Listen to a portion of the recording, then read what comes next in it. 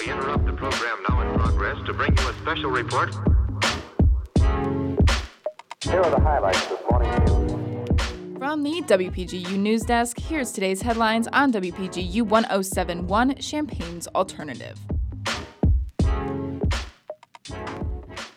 From WPGU News, I'm Tori Gelman.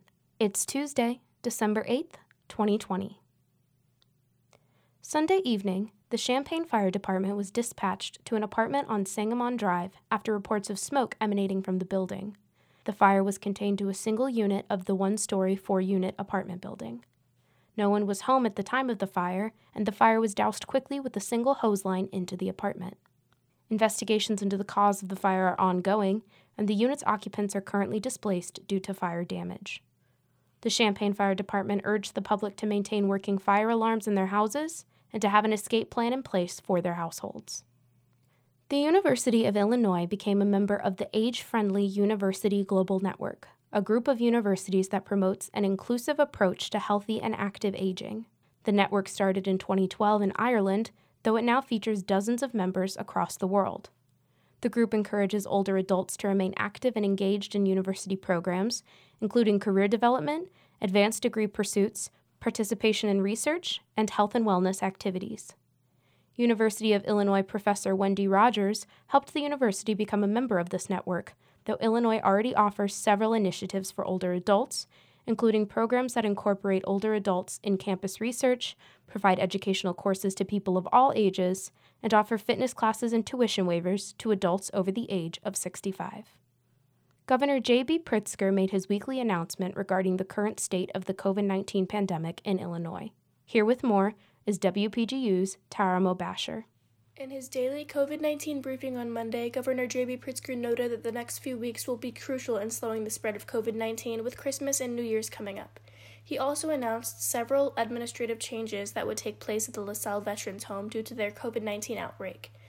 Following over 200 residents and staff being infected with the virus and 32 veteran deaths, the head of the LaSalle home has been fired, while the director of nursing has been placed on administrative leave.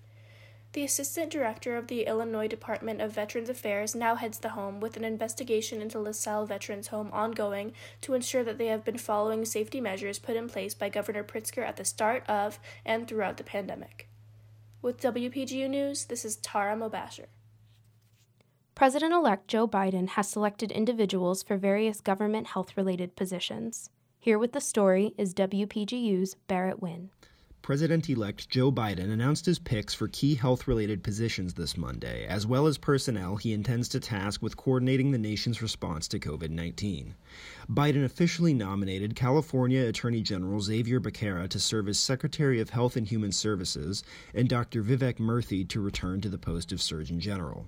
Biden has also nominated Harvard Medical School professor Dr. Rochelle Walensky to be director of the CDC and announced that Dr. Anthony Fauci would remain the director of the National Institute of Allergy and Infectious Diseases. Additionally, he announced two extra advisors. Former Obama administration officials Jeff Zients and Natalie Quillian will serve as the coordinator and deputy coordinator of the COVID-19 response, respectively. From WPGU News, I'm Barrett Wynn. Executives of the Universal Music Publishing Group released a statement yesterday announcing the company's purchase of singer-songwriter Bob Dylan's entire songwriting catalog. The legendary folk singer's songwriting catalog dates back to 1962 and is rumored to have sold for over $300 million. Fans took to Twitter soon after the announcement to express their concerns over the loss of Dylan's veto power regarding the commercial use of his songs. However, a statement from Universal Music Publishing deemed ownership of Dylan's songwriting catalog to be both a privilege and a responsibility.